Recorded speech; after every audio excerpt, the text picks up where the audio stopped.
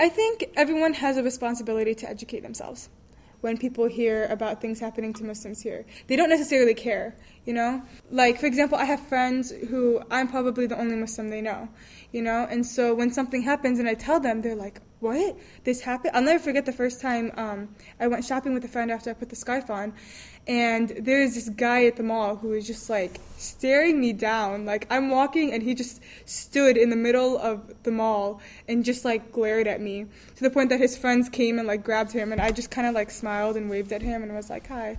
And my friend was shocked, like, shocked. She didn't even know what to do. And she was so angry.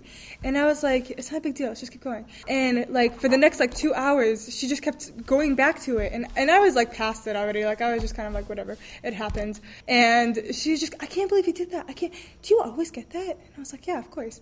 And she's just like, oh, my God. It definitely makes me very conscious of everything around me, and I'm one of those people who typically it just kind of like walks without realizing where I'm going. So it's annoying that I always have to like be aware of anyone who might do or say something. There's absolutely no reason for you or for anyone to be unaware of, you know, what's happening to, you know, your neighbor.